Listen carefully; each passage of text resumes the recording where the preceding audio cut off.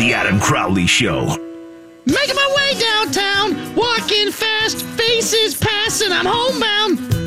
Should I go lower? Staring blankly ahead, just making a way through the crowd. On ESPN Pittsburgh. Cole in motion. Rushing four. Bortles in trouble. They get to him. The ball's down. Fallen on by Robinson. It was James Harrison who got to him first. Yeah, but Van Noy got the sack. I'm still trying to figure that out. You have to talk around it now. You can't just say Harrison had the sack and just drove the knife into the Steelers fans' backs. You got to set it up. Oh, it was a pressure. Or he worked them into Van Noy. He got the sack. That should be his. Strip fumble, too. Tim Benz with the final hour of the Crowley Show. We're going to get into that in just a second. A couple football notes to pass along to you. First of all, it looks like Todd Haley is going to be the coordinator of the Cleveland Browns. Word is from Cleveland, they've already gotten rid of the QB sneak and installed the 4th-and-1 pitch-wide play. Congratulations, Cleveland. Enjoy that. Celebration party at Tequila Cowboy shortly. Secondly, how's this going to work out? Telvin Smith and, what's his name? Ngakoue. Here's the other one from the Jacksonville Jaguars. They've been out of the Pro Bowl, along with Bouye and Jalen Ramsey, Calais Campbell.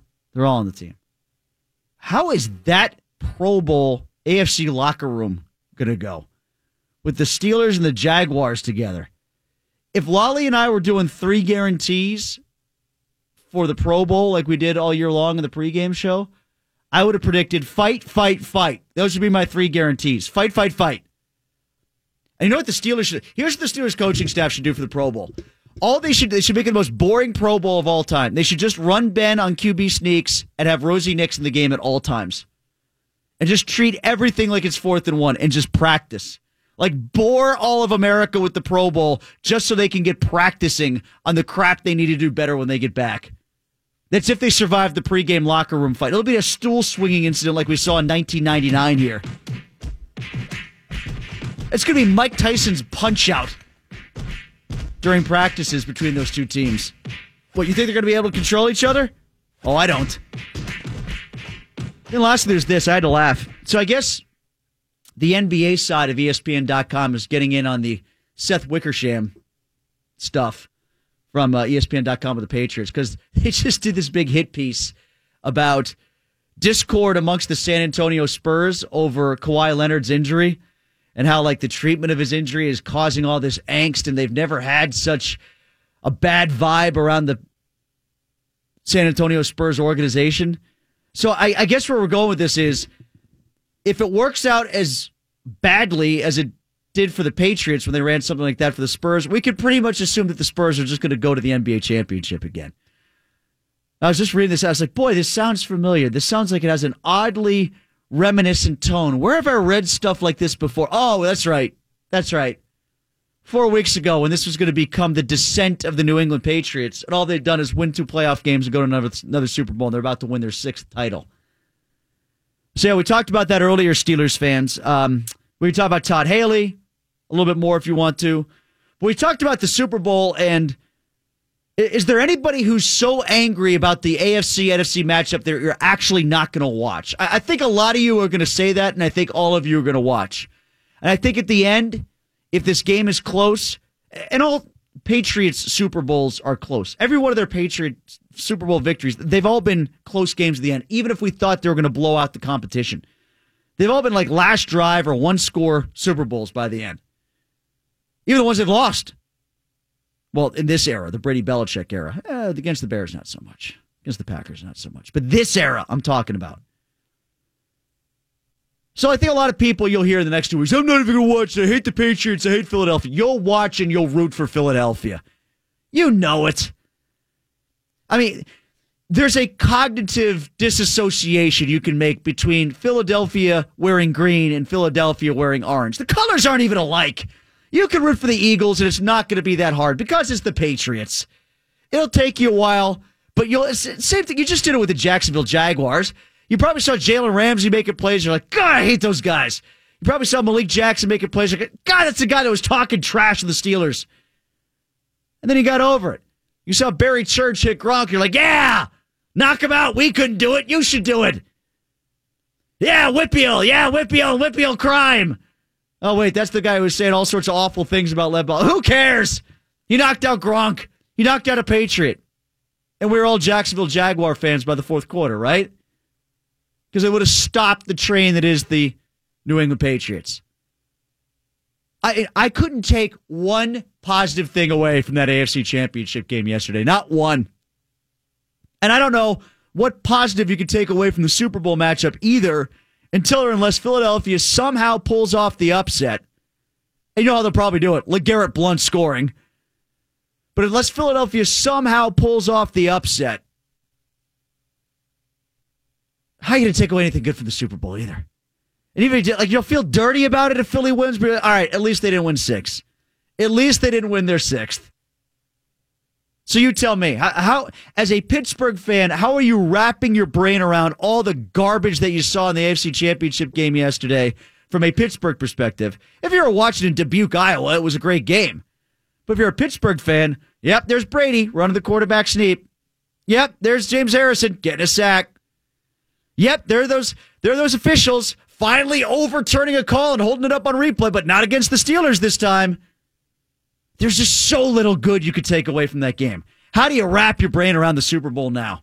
412-922-2874. And let's focus on the Harrison thing specifically for a second here.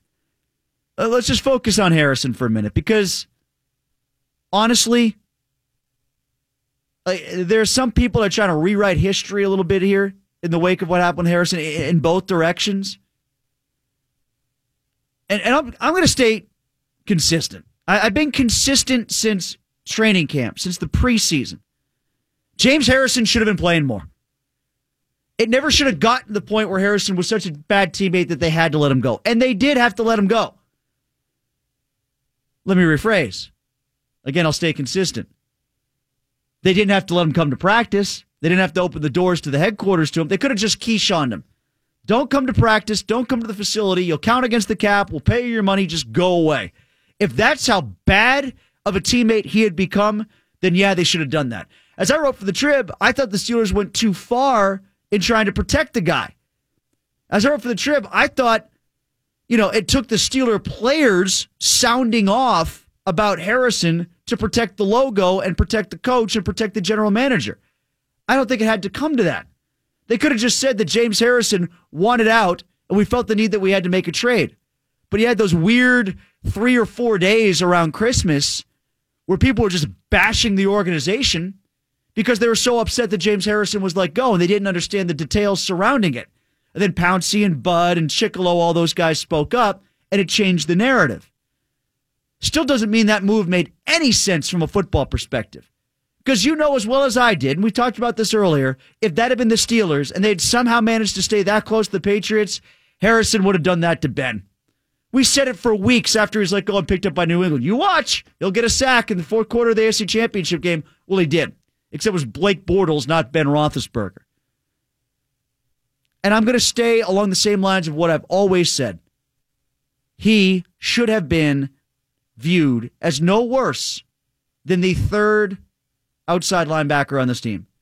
Any snap that Bud Dupree or TJ Watt didn't get should have gone to James Harrison before Chicolo or Moats.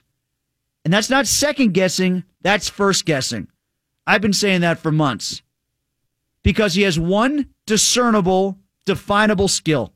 He can still go get the passer. And if the Steelers are so hung up, if the Steelers are so wrapped up in, well, our outside linebackers have to drop, then they got to change what they do. If dropping from the outside linebacker position is that important, then just get guys who rush off the edge like traditional old school 4-3 defensive ends and get 3 linebackers who can cover. Get Jack Ham out of retirement. Go get Derek Brooks. Do gene therapy on Ryan Shazier. Clone him, something. If he can't play again, clone him, because that's what you need then. Find the closest replication to Ryan Shazier that you can. And stop worrying about whether they can rush. Because obviously James Harrison can still rush. James Harrison has, when he gets credit for this sack, or at least half of it, maybe the stat book will change with the NFL takes a look at the play, he'll have 2.5 sacks at least, right? Bud, Moats, and Chicolo combined for 1 since the start of the Baltimore game. You kidding me? He still could have done something. Moats, Chicolo, these guys are special teams guys. Bud Dupree is a project at outside linebacker that may never work out. And as Bud was never getting the quarterback against Jacksonville, and TJ Watt was hitting the rookie wall, maybe a fresh James Harrison does for you what he did against the Jacksonville Jaguars for the New England Patriots. Maybe he does that against the Jaguars for you if he's still wearing black and gold. You saw what he did against the Jets? There's still some life there. Him on his downward decline is still better than anything they're going to get from Chicolo or Moats at this point. And that's always been the case. It's always been true. And they set up the bad situation they had by bothering to bring him back if that's all they were going to make him in the first place. I don't know what they thought they could get more out of Arthur Moats than what they had in James Harrison. I don't know why they think the ceiling is as high for Chicolo as it is. But those guys in that specialty role of coming in and taking a few extra snaps and maybe getting the quarterback, James Harrison is still better suited for that than they are. And when things weren't going right for Bud Dupree by the end, they couldn't go to those guys and be like a relief pitcher and say, hey, give us 5 innings. Our starter only got through 3. Harrison could have. And he's showing that in New England. And that's not second guessing, that's first guessing. I get why they did what they did by the end. My belief is he said something or did something that was so egregious, the specific details we still don't know yet, not just the snoring in the meetings, but a threat, a punch, an argument, something significant really must have taken place before that Christmas game, or he just said, I'm not going. They said, yeah, you have to come. No, I'm not going. They said, all right, that's enough. Something like that before the Houston game on Christmas. Something like that had to happen for them to eventually pull the trigger on this thing. But football-wise, it was still never going to be the right move. You can chime in on that too. 412-922-2874 or at Tim Benz PGH. Richard from Wheeling. Hi, Richard. Hi. Do you have any relatives that you know of that the first name is Cooey? Of what? Cooey. C-O-O-E-Y. Cooey. No. I wanted to talk about, you were talking about people are going to watch the Super Bowl and they're going to root for Philadelphia. Not me. I want the Patriots to win. Why? I want a team. What's that? Why? Because I love greatness. And I think we're talking about with Belichick and Grady, too. Grady, the 2 of the greatest that ever played this game. Well, you're just a Patriots fan? No, not particularly. Oh, yes. Anyway, I am. No, I'm a Steelers fan as far as that goes. I want the Steelers to win, but if they can't, I want the Patriots just because they're just such a great team. Brady is just. I don't usually watch a lot of games. I'll listen to them mostly, including the Steelers. I usually watch it. I listen to it, but it's just like the Patriots. He's a magician. The guy is just so interesting to watch and such a great team that I'm just that's why. Well, listen, I think Richard, and thanks for the call. Here's where I will side with you. I think there's an appreciation of who they are as a team and what they are as player and coach and Belichick and Brady that needs to be stated. You're right about that, but that doesn't mean you have to root for them. I mean, Jesus, I appreciated the Yankees too. Didn't mean I had to root for them. I happen to be a Celtics fan. I can understand why everybody used to hate him. I don't know if it's the same thing with the Jordan Bulls. You know, the difference with the Jordan Bulls was that there wasn't really anybody else who was as interesting as they were good during the Jordan era. Like the Knicks just thugged it up. You know, you felt like the Rockets never would have done it if they faced Michael in the final. The Jazz were Stockton Malone pick and roll for 48 minutes every night. So, I mean, like, how interesting were they? You know, the Bulls had the best player. They were the most easy to root for while being good of any of these dynasty teams. The Steelers were sort of like that too, but by the end, people hated the Steelers as well. I don't think they carried the national arrogance that the Cowboys of the 70s did, so their arch rivals at the time, or the nastiness of the Raiders at the time, they weren't perceived in either direction as much, so they're an easy team for the country to get behind. But the Patriots, I think you can appreciate greatness, but you don't have to root for it if it's embodied in a form that you don't like. Belichick is like intentionally unlikable. Brady is perceived as too perfect. It's the same reason why hockey fans not in Pittsburgh hate Sidney Crosby. And the Patriot fan base wallows in the whole us against them mentality. The Patriot fan base bathes in this New England versus the world stuff, so they don't care that they're hated, so they heighten the hatred by pandering to it. You know, they love the image of Bill Belichick as the evil emperor. You know, they sell the hoodie t-shirts of him in the hoodie looking like the emperor from The Empire Strikes Back for a reason. They bask in that stuff. So you don't have to root for greatness to appreciate it. I appreciate how great of a coach Bill Belichick is and always have, and I've taken guff in this market for years about it. I've never associated Tom Brady's success with Deflategate or Spygate, and I've been excoriated by Steelers fans for it for years. Well, you have to say that he deflated the footballs. Look what he's done since they haven't had deflated footballs. Well, Belichick never would have been as good of a coach if he didn't spy on us. Oh, okay. Is he spying now, too? And look what he's doing. And this is why I made those arguments since 2007 about this stuff. They are that good. I appreciate it, but I don't have to like them. I don't have to root for them on Super Bowl Sunday. I guess I do have to root for Philadelphia. 412-922-2874. Jonathan Bombouli next. We talk Penguins hockey from the Trib here on ESPN Pittsburgh. Jackets again. Winning the face-off and lead it up now to Matt Calvert. Pulling around. Matt going right to the net. Couple of moves and a nice save there by Matt Murray. Oh, Matty Calvert gave him his A move. More moves than Mae West, and Murray on top with him. I think he tried to finish going to the 5-hole, and just a little kick by Murray prevented that from being 2-0.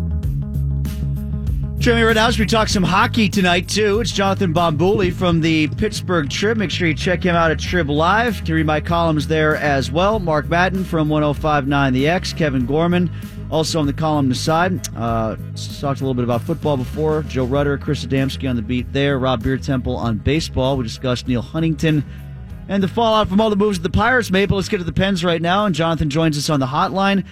Jonathan, Matt Murray back at practice today after the passing of his father, huh? Yeah. First of all, I'd like to say we got a murderer's row of hockey columnists at TribLive.com these days, don't we? I didn't even realize it until you put it into words like that. Good times. Yeah, it's going to be good. I can't wait for the playoffs to get started now. I just want the Penguins to be in them. Like, now that we got this great lineup, Jonathan, I mean, come on, we got to get the Penguins in. Is that going to happen, do you think?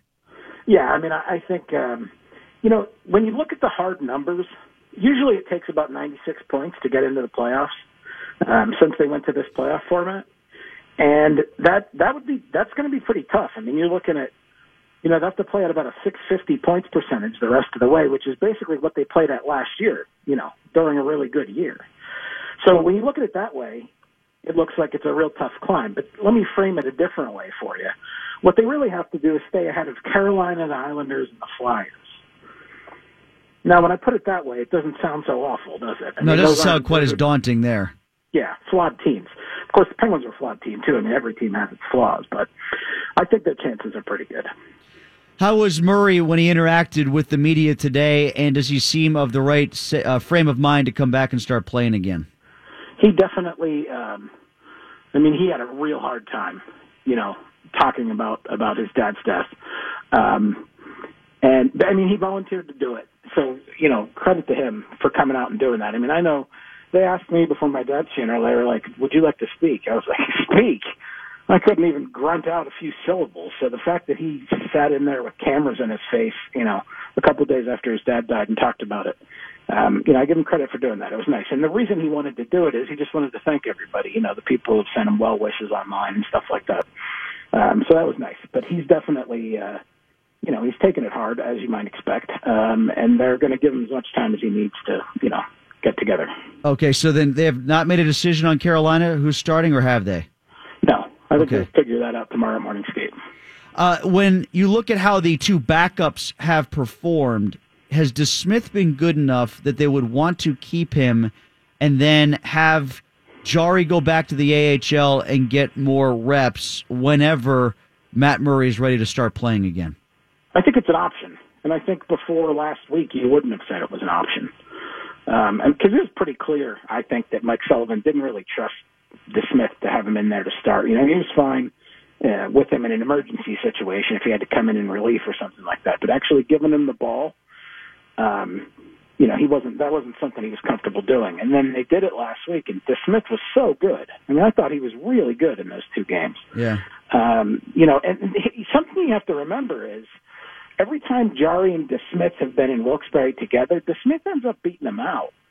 In the playoffs 2 years ago, they were both down there, and DeSmith was the guy. So he's a good goalie. And I don't think finding playing time for Jari, that was Rutherford's biggest concern, when Niemi was gone and they called up Jari in the first place. Is he going to play enough?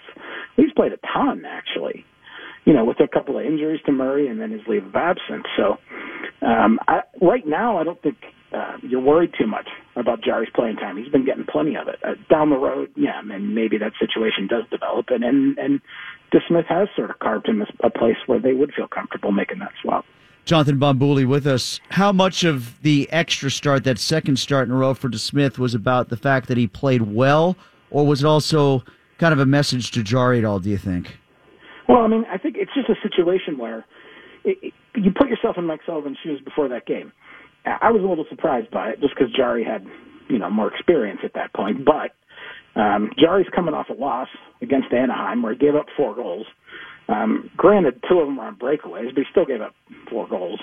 And DeSmith was coming off a game where he looked great in L.A., gave up 1 goal. So, when you have one goalie coming off a win and one goalie coming off a loss, I could totally understand why a coach would say, let's go with the guy coming off the win. Jonathan, what do you think is going to be easier to find for Jim Rutherford at the trade deadline if he decides to make a move? And I think he would like to. Would he prefer to find a third-line center with offensive capabilities, or would he prefer to find a top 2-line winger? Well, easier to find. Those are both kind of tough to find, really, if you think about it. To me, this is how I'd characterize it. I think the third-line center is, you get to the trade deadline, you have needs and you have wants. They need another center. They want a winger. They want to, you want to improve anywhere you can, and that's fine. But they really need a center. If they're not going to be comfortable with Jake Gensel playing center, you can create a scenario where you go get a center.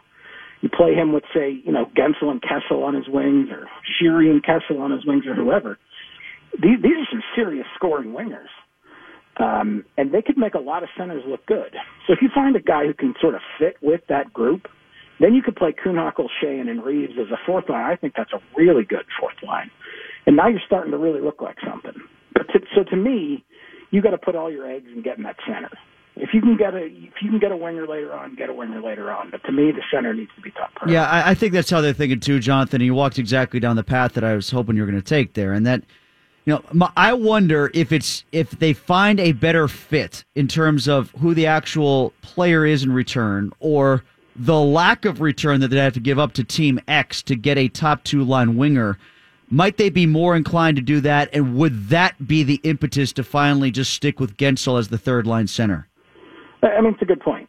It's like, or get a lower profile center, that you wouldn't have to give up as much for, and you wouldn't have to carve out as much cap space to make room for. You could go score, higher profile winger and a more sort of, generic centerman. I think that's a possibility. But to me, I don't know.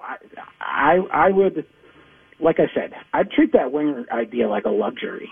And if something comes along and the price is good, or it's a really good fit, or there's a fire sale going on, then do it. But to me, you get this third and fourth line straightened out the way this team's been playing since January 1st. I think you got something. You need to get your bottom D pair probably straightened out a little bit too, but that, bottom third D pairs are third D pairs. To me, it's all about that third and fourth line and the center positions there. If they get that together, to me, they look like they're a team. You want to play them in the playoffs if they go out and get a center? I wouldn't. I read what you wrote about Gensel and this whole discussion about him being a winger or a center in the future, and how Sullivan yet again said we prefer him to play the wing. He can play center. That's sort of been the mantra the whole time. And you talked about how it's obvious they're trying to get him set up in the offensive zone as much as possible with all the offensive zone faceoffs, and they're not real comfortable with him in the D end. Is that the bigger deal, Jonathan, as far as him playing center or wing, is that they just don't like him as a center, or do they like him that much more as a winger? What's driving their decision, do you think? I hate to say it's both, but it's both. I hate it when Sullivan says that. He does that all the time. But it's both. Yeah, just tell me what you're really thinking, right? Yeah, he does that, but and it's classic coach speak. But so if you made me pick the thing that is the biggest sticking point with Gensel, I would definitely say it's his ability to defend as a centerman, because he's listed at 5'11", 180, and I think that might be generous.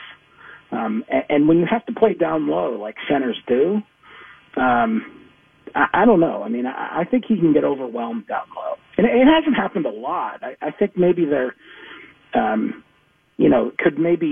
It's just something you could experiment with more.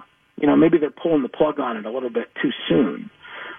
Because, in the modern NHL, there aren't that many teams that run you over. But I would suggest that this Western road trip was 3 teams that do. So if you did want to go back to that experiment, Carolina and Minnesota coming up this week would be a lot more advantageous than Anaheim and LA, especially because those are 2 big physical teams. Is the dream scenario, well, actually, I'll phrase it this way. You tell me if the dream scenario should be for Sullivan, Rutherford, do you think they're on the same page?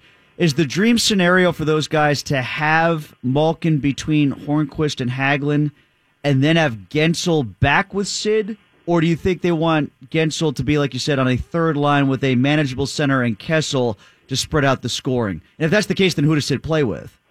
Yeah, I think a lot of that depends on just what works. Like, if Hagelin and Hornqvist continue to play like they have with Malkin, then I leave that line alone. Those guys are good together. So then you say, how does Crosby look with, say, Simone and Sheary? To me, that probably, I don't have as much confidence that that's going to stick together long term, and I do think you're going to want to get Gensel back up into that mix at some point. What is that? Where do you put Gensel? I think it depends on how well Crosby clicks with Simone and Sheary. But I don't want to keep harping on a point there. But once you get a third line center, you can experiment with all these pieces. You can move Sheary to the third line. You can move Kessel to Malkin's wing. I mean, you can just mix and match until you find combinations that work. When you get that center, all the puzzle pieces are in the box. So it's just a matter of fitting them together. Does Sullivan just need to trust Gensel more to play center, or trust the minutes that he gives to Sprong? Is there a hesitance on his part, kind of like we saw in the latter stages of the Dan Bilesma years, to trust the young guys that are in the system after having so much success with others? See, it's all yes, but it really depends on how you frame it. Because I don't know. I mean, people attach that to Bilesma, and rightfully so. But you can attach that to pretty much every coach there is. I mean, there are no coaches that I know of that just hand over jobs to kids coming up from the minors when they have other options. They do it because they have to sometimes. And Sullivan did do that to a certain extent 2 years ago, but it's not like he was punting out guys with tons of experience. What coaches value more than fans is a track record. It's a consistency in the past of what guys have done. What fans see is, what did you do last week? And coaches look at that differently. And so there's always going to be, this tension is always going to be there. To me, there's certain things that fans are always going to complain about. One of them is that the kids aren't playing enough. And 2 is that the offensive defenseman, whoever your best offensive defenseman is, makes bad decisions with the puck and turns the puck over too much. I mean, to me, those are the 2 complaints you're going to hear till the end of hockey. And the goalie stinks. And the goalie always stinks. Well, and the backup goalie is always better, yeah. But goalie stuff, I don't know. I mean, that depends a lot on the personalities involved. And we've had plenty of that over the last couple of years here. But to me, it's that offensive defenseman thing. I mean, like when I was in high school, I used to hate Larry Murphy because I thought he was soft and he turned the puck over too much. Now, what kind of an idiot says that about Larry Murphy? And the answer is, someone who's a hockey fan. You're not an idiot. It's just how it is being a fan. Jonathan, last couple of things for you. For the Carolina game specifically, or as close to the immediate future as you can tell us. When does Rust come back? And did I see that Hunwick got hurt somewhere along the way in practice? Is Cole going to get back in the lineup then? Rust looked really good today. I would think because Sproum got sent down, I would think that means that Rust is in. So you got to find a spot for him, which isn't going to be easy, actually. So yeah, Hunwick was okay. He went kind of head and neck into the boards, but he said afterwards that he was fine. So I mean, sure, there could be a change there, but I'm not necessarily expecting it. Hunwick said he's all right. Jonathan, thanks so much for the time. Great catching up with you, and we'll talk again soon, I hope. Sounds good, Tim. All right, that is Jonathan Bombouli from the Trib. Make sure you check out his work covering the Penguins all the time on Trib Live. And you can hear him here when he's on with Adam or with me on ESPN Pittsburgh. And check out our hockey writing with Kevin Gorman, myself, and Mark Madden for our columns at triblive.com, the Trib Sports page on Twitter as well. All right, when we come back, James Harrison, we spoke about him before. He was on the NFL Network with Deion Sanders. And Ben Roethlisberger was on Saturday Night Live. Kinda. We'll discuss when we come back. Tim Ben's in for Adam. Berg. All right, just a couple minutes left to go at the Crowley Show. Tim Ben's in for Adam. Going to get some hockey talk in with Jonathan Bombouli. I'm going to be writing about the Penguins Thursday. We'll go tomorrow for the game against the Hurricanes. Let's play that cut we didn't get to with James Harrison talking to Deion Sanders on the NFL Network after the Patriots won the AFC Championship game yesterday. Is this why you came, man? Is this why you just said, you know what, I'm not going to end like this? Like I said, man, this is God's plan. I'm just sitting here reaping the benefits of it right now. Everything happens for a reason, and I guess the reason I'm here is to get another shot at another Lombardi, and it feels good. I'm not trying to trip you up or jam you up, man, but what's different about this team, man? Why do they always seem to be there in the end? It's not like anything is taken for granted, or there you go, you got it there. It's like anything is taken for granted. Every day is fundamentals, and it's just repetitive. It's like being in the Army. You're doing something so much until it just becomes second nature, and you do it in your sleep. So that's the take then, that it's the difference between the Patriots and the Steelers is it's repetitive and you're working on the fundamentals. And by the way, is that the only thing that I've been doing wrong with James Harrison all these years? Is I just got to say man. Just say man a lot. I'm not trying to trip you up, but I'm trying to trip you up. But it's okay if Deion says it, right? This is the same thing like Mike Tomlin with Tony Dungy. Oh, I was just talking to a friend of mine. I was just talking to a friend. Microphones weren't even on. Camera wasn't rolling. I'm not trying to trip you up, man, but tell me why the Steelers suck and tell me why the Patriots are really good. Go ahead, tell me. Is he going to do it with a Dave Chappelle voice, too? Just tell me. Is that what it takes? And then you get an honest answer? That the Patriots do everything with discipline and the Steelers don't do anything with discipline? Is that... Play it again, will you? Let's play that one more time. I got at least the last part. Go on, play the whole thing. Is this why you came, man? Is this why you just said, you know what, I'm not going to end like this? Like I said, man, this is God's plan. I'm just sitting here reaping the benefits of it right now. Everything happens for a reason, and I guess the reason I'm here is to get another shot at another Lombardi, and it feels good. I'm not trying to trip you up or jam you up, man, but what's different about this team, man? Why do they always seem to be there in the end? It's not like anything is taken for granted, or there you go, you got it there. It's like anything is taken for granted.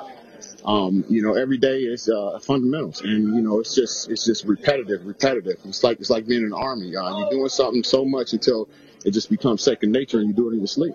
The Steelers have an Army guy. That's close enough. They got Villanueva. It's repetitive, it's discipline, and nothing is taken for granted. Which is to say the Steelers take everything for granted, and they're undisciplined. Let's say it. Let's get through the code. And then it was God's plan? What's he talking about? It was God's plan. It's just fate that he wound up there? No, you wound up there because you bitched your way out. You slept through meetings.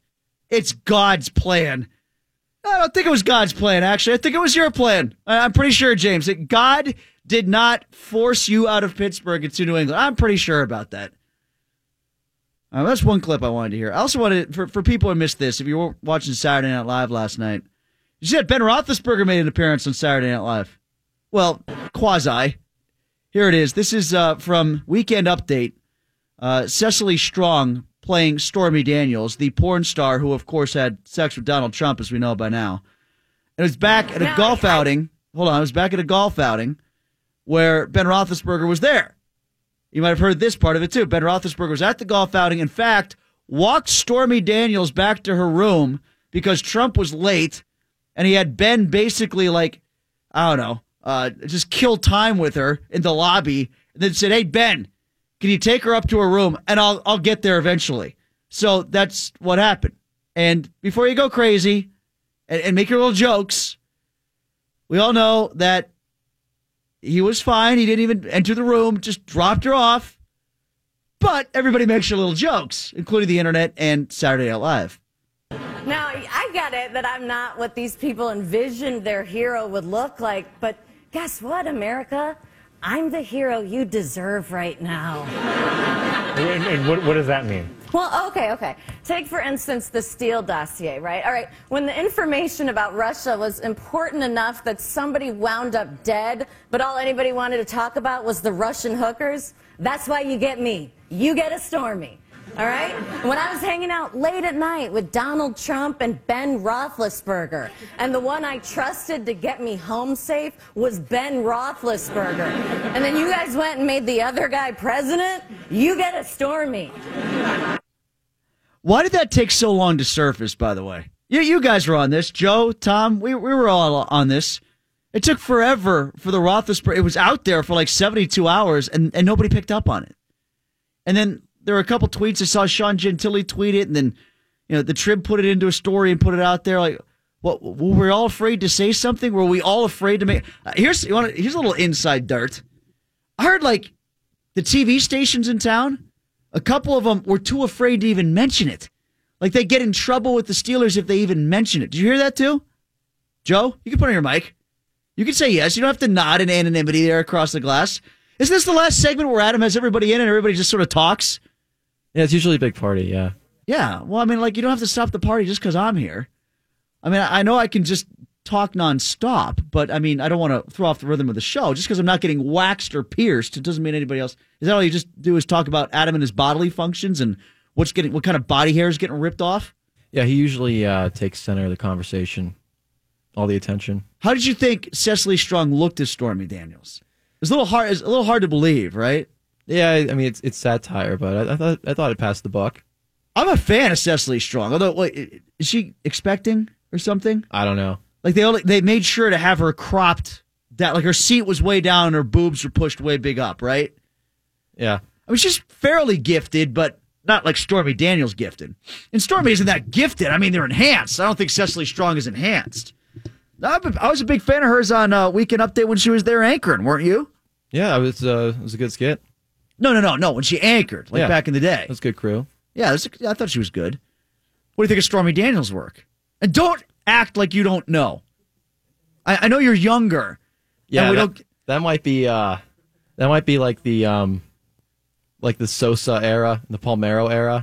Like right before my because they were juiced. Yeah, that and like right before my prime. Are you talking about like dates in the calendar? You're not making a steroid joke here. It can go that way because too. of her ginormous breasts. Yeah, PEDs. Oh, of course. See, here's the deal. All right, so this is my take on it. Is back in those days, yes, you're right. You want to call it the steroid era, but there was like an archetype. There was like a brand, and all porn stars kind of thought they had to look the same way. It was big boobs, blonde hair, blue eyes, ditzy. But then as the internet grew up, as the internet expanded, and you had like Google searches and Pornhub and more specifics about your a la carte dining, people realized that you don't have to look one way to be a porn star. Little boobs, that's a thing. Asian, that's a thing. Interracial, a thing. Okay, we were just on the DV morning show talking about this. Gigantism is a thing. Small guy, giant woman. That apparently was the most searched term in Pennsylvania for porn this year, according to Pornhub. It was us and like every New England state, which is weird. It was us, every New England state, and like Wyoming. And Wyoming, I get, they're into cattle and big beef and all that. But, you know, for whatever reason, Pennsylvania and the 6 New England states, it was all about gigantism. But that's a thing. So like back in the Stormy Daniels days, yes, everybody sort of had that look, was trying to achieve that look. But now you could be Jenna Hayes, who was just in town at Blush. She's petite, megastar.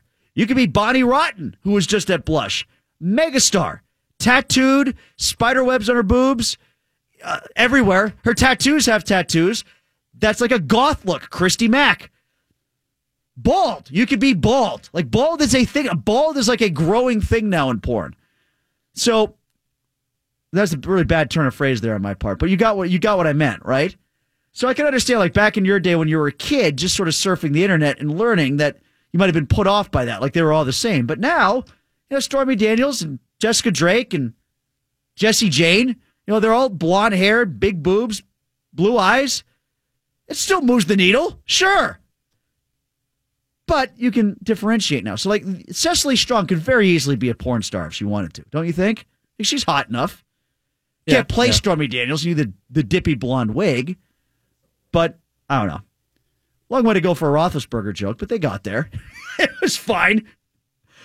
Everybody tried to... You know, the New York Times reached out to him for comment on that? The New York Times tried to comment. Like, his agent has had to deny like 8,000 different media requests over this. I didn't know it blew up that big. And no one around here locally made a comment. comment. But the thing about it is it was such a non-story because, A, she said he walked her to the room and nothing happened. And it's corroborated in a 2008 radio interview that took place. In 2008, she went on some radio station and they asked her, who is an athlete or movie star that you haven't had sex with that you would like to have sex with? And she said Ben Roethlisberger. So she's already on record as saying nothing happened. So what's the big deal? Like in terms of, we're too afraid to talk about this. Nothing happened. Like you act like it's taboo, and then people talk about it more, and it's more tawdry. She's on record as saying nothing happened twice. Anyway, do we have the Bill Burr thing? I want to hear that one more time before we go. Just to set the tone for the Boston-Philadelphia Super Bowl one more time. Here's Bill Burr going off in Philadelphia. No, I'm segueing into my next joke. You can all lick my red, all of you. You can line up in your Harold Carmichael jerseys, and one at a time, you can all my city of brotherly love, you bunch of all you people. You know what, you losers? I hope you all die, and I hope the Eagles never win the Super Bowl. Go yourselves. I hope you all get in your Ford Focuses, drive off the side of that ass Ben Franklin